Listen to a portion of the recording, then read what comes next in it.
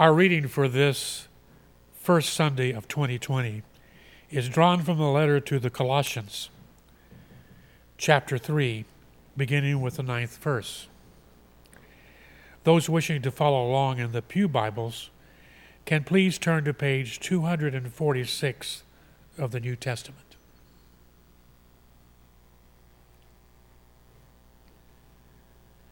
The part of the letter is inviting those who hear it to leave behind their former identities and take on a new self in Christ. Let us listen for what the Spirit is saying to us today through these words.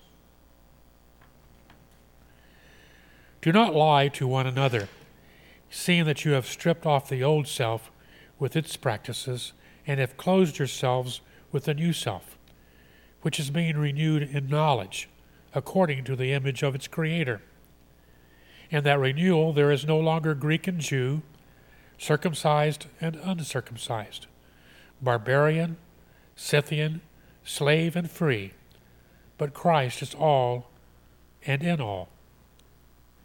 As God's chosen ones, holy and beloved, clothe yourselves with compassion, kindness, humility, meekness, and patience. Bear with one another, and, if anyone has a complaint against another, forgive each other, just as the Lord has forgiven you. So you also must forgive. Above all, clothe yourselves with love, which binds everything together in perfect harmony. May all who hear the word of God be blessed as they seek to put it into practice.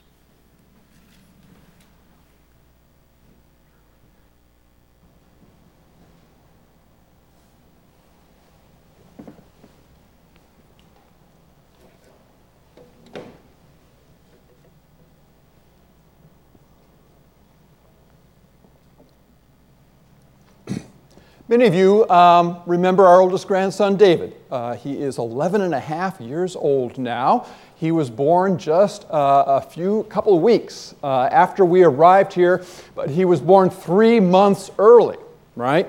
And so Janie spent most of that time in Las Vegas with his mom, with his dad, and so on. And the prayers and the interest are still appreciated for him. He is doing great. He is devoting himself about 20 hours a day to Fortnite, but he is doing great. He is doing great. Frankly, I want to talk about his dad. I want to talk about Mosba. Mosba, who I have started calling our family's Lebanese George Clooney. Can you see that? I don't know. I do. Mosba, we tease him a little bit because his English isn't perfect. He tends to talk about how I paid $5 for that. And so we tease him a little bit about how you make plurals in English. But we don't go too far because he is mindful. He has said that when you don't speak English perfectly, a lot of people think you're stupid.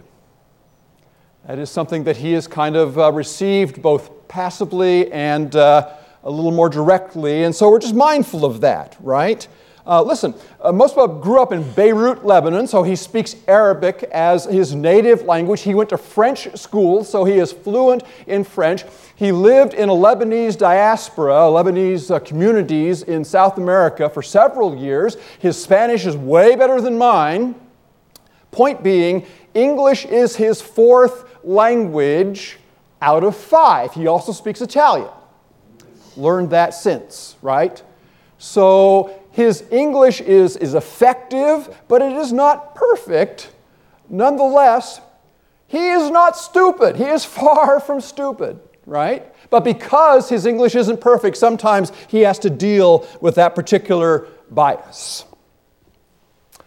The ancient Greeks, bear with me, the ancient Greeks, when they thought about people who didn't speak Greek, they had a word for them, barbaros, from which we get our word barbarian. right? Because to them, people who didn't speak Greek, what they spoke just sounded like bar, bar, bar, bar, bar, bar, and that's how they characterized it. So we get barbarian. And eventually, it wasn't just those people who don't speak our language, it was those people are uncouth, those people are hostile. Anybody who was an enemy was seen as being a barbarian, right? It became a term, a broader term, not just for people who didn't speak the language, but for people who were antagonistic, who were enemies, who were barbarous, who behaved barbarically, right? That was the way the Greeks tended to look at things, and also the Romans did as well. One sign of being a barbarian in the ancient world, pants. Yeah, pants. Better outfit for war, and so barbarians tended to wear pants. At one point, the city of Rome, it was illegal to wear pants.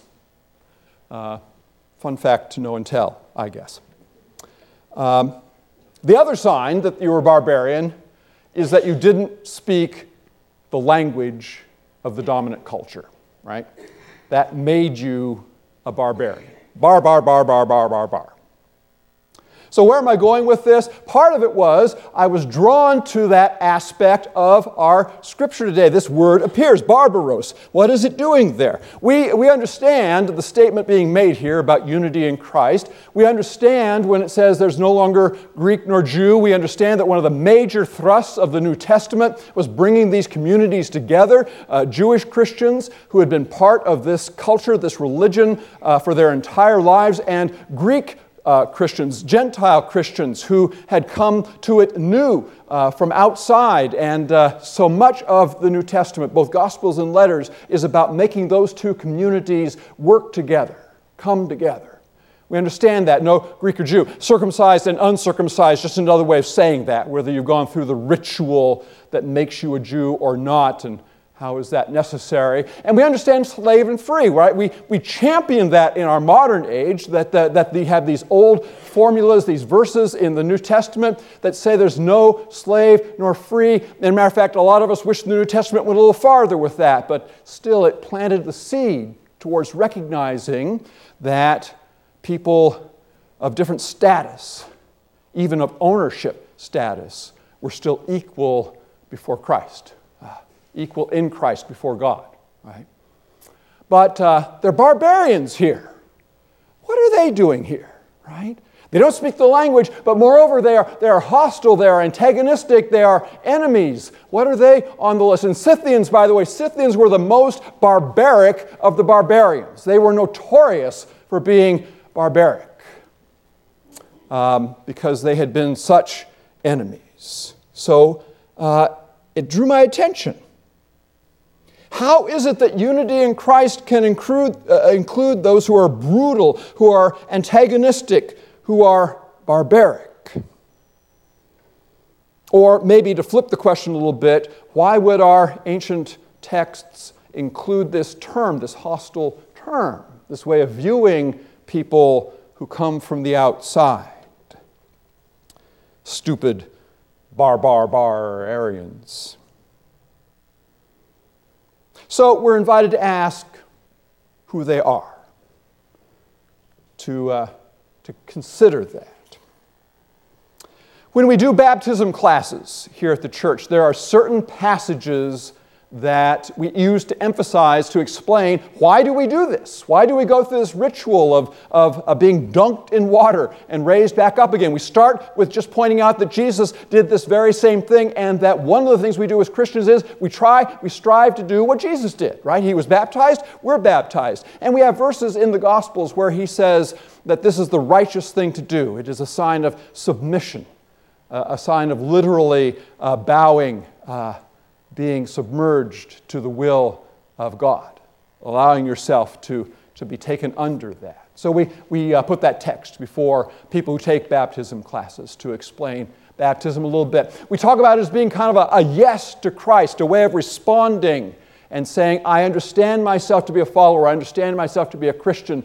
Peter's sermon gets this response. He says, people say, what should we do then? And he says to them, repent, be baptized, every one of you, in the name of Christ Jesus, so your sins may be forgiven and you can receive the gift of the Holy Spirit, right? It's a way of saying yes to Christ, a way of confirming our desire to be a Christian. We are baptized, right? We talk about it being a symbolic death and resurrection. It's one reason why scripturally we prefer immersion, right? A symbolic death and resurrection, because Paul says we have been buried with him by baptism into death, so that, just as Christ was raised from the dead, so we too might walk in newness of life. If you listen closely, every time I baptize somebody, they come back up. I usually remember to say, walk in newness of life. Okay. Another reason why. It's also about our unity, right? We all share in certain things. There is one body, that is the church, one Spirit that animates it, but also one Lord, one faith, one baptism, one God and Father of all, who is above all and through all and in all.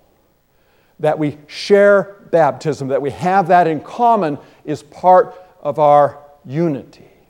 And so that influences certain texts that we have that are often understood to be statements of faith about baptism, formulas that may have been used to teach about baptism in the early church. In the one Spirit, Paul reminds the Corinthians, we were all baptized into one body, Jews or Greeks, slaves or free. Does that sound familiar? And made to drink of one Spirit.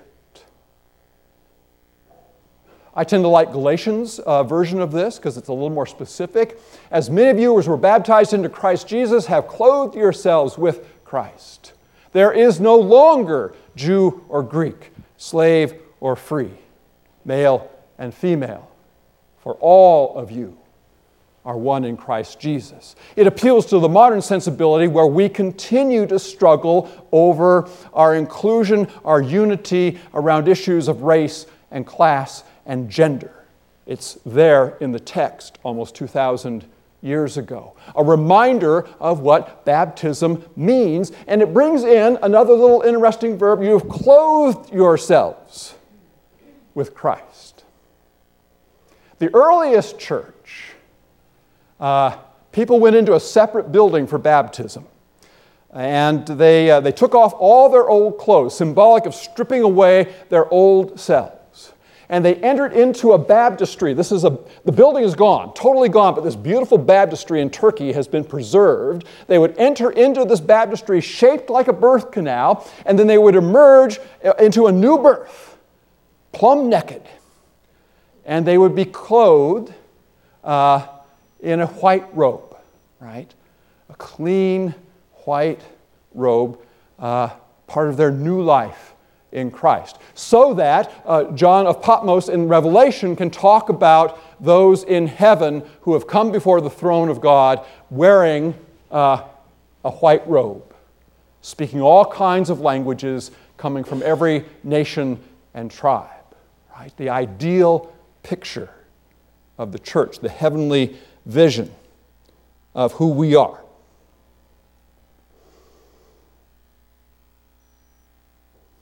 We see some of that same language then in this Colossians passage. It doesn't talk about baptism, but it uses the language around unity and particularly around baptism. You have stripped off the old self.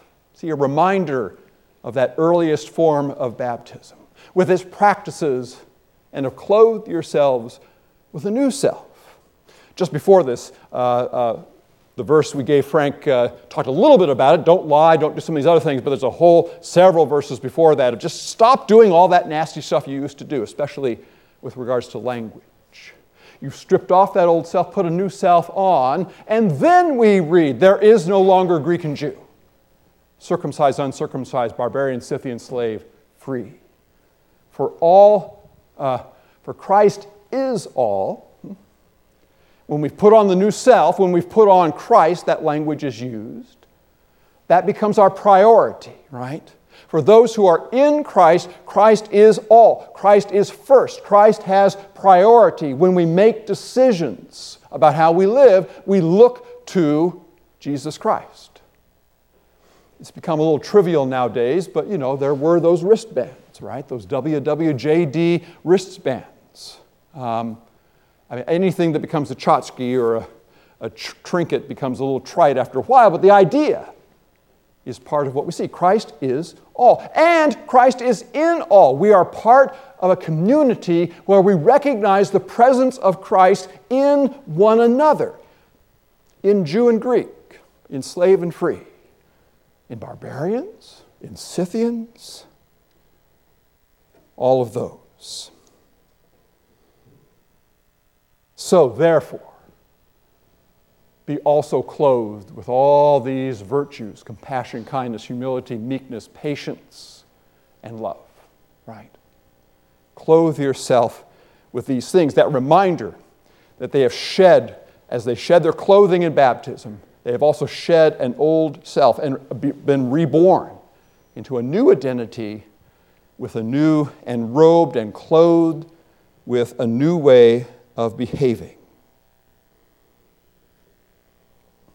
So there is here a lesson for the barbarians, right? You used to be barbaric. You used to be barbarous. You used to practice barbarity. You were outsiders who behaved like outsiders. But now you are part of a new body. In Christ Jesus, you who were once far off have been brought near by the blood of Christ. The verse just before this identifies them as aliens and now been brought into the community, and that Christ is the one who brings down the wall of division that separates peoples. It's a lesson for barbarians. Maybe in our language, in our sensibilities, it is a lesson for that part of us that still feels like a barbarian, right? That still feels foreign, that maybe doesn't totally understand the language and is worried about speaking properly. It happens in church, you know. The president took a lot of grief a while back for reading a scripture and calling it 2 Corinthians rather than 2 Corinthians. What a nasty thing to do, right? What a horrible thing to do. Yeah, to punish somebody because they say the term incorrectly, according to us, right? So maybe the part of us that feels barbaric, the part of us that feels uncouth or even hostile, somehow divided, is reminded that we've been brought in through baptism. We are part of something larger. We have been, if we were not acceptable, we have been made acceptable. Our inner barbarian. But there's also maybe a lesson for the Greek, and maybe for our inner Greek, right? That where we have had certain attitudes about others, where we have felt a certain way because somebody didn't speak properly, or maybe we've seen them as being barbaric because we have put a judgment on that situation. The Greek needs to hear that these barbarians are one with the Greeks, the Jews, with everybody who is in Christ. That inner part of us that would judge somebody else, that would allow a worldly division to divide the church because somebody's language is different, because their background is different, because they are perceived as being outside, perceived as being uncouth, perceived as being barbarians. If you go into a Roman Catholic church, the baptistry, the font that is used for the infant baptisms, won't be up front. A lot of Protestant churches it is that do it that way. It's usually at the entrance of the church. And there is blessed water in that font. And when the faithful come in, they are encouraged to dip their hand in the font, cross themselves, and when they do that, to remember their baptism. Remember your baptism. Which in a church that practices infant baptism is a strange thing to say, isn't it? Right? But here's the deal. It is remember that you have been baptized. Remember that. Hold that fact. Hold that element of faith within yourselves and allow it to claim you. But if we're going to think about barbarians in the church, it's also an opportunity to say, remember their baptism.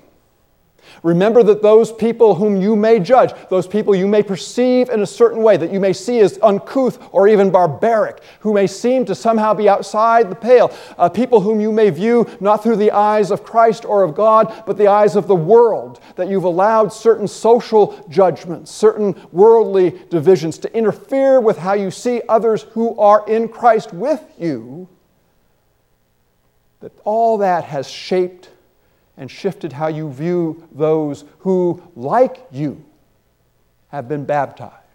Remember your baptism, particularly poignant for those of us who can literally do that. But also, perhaps in so many cases, remember somebody else's baptism.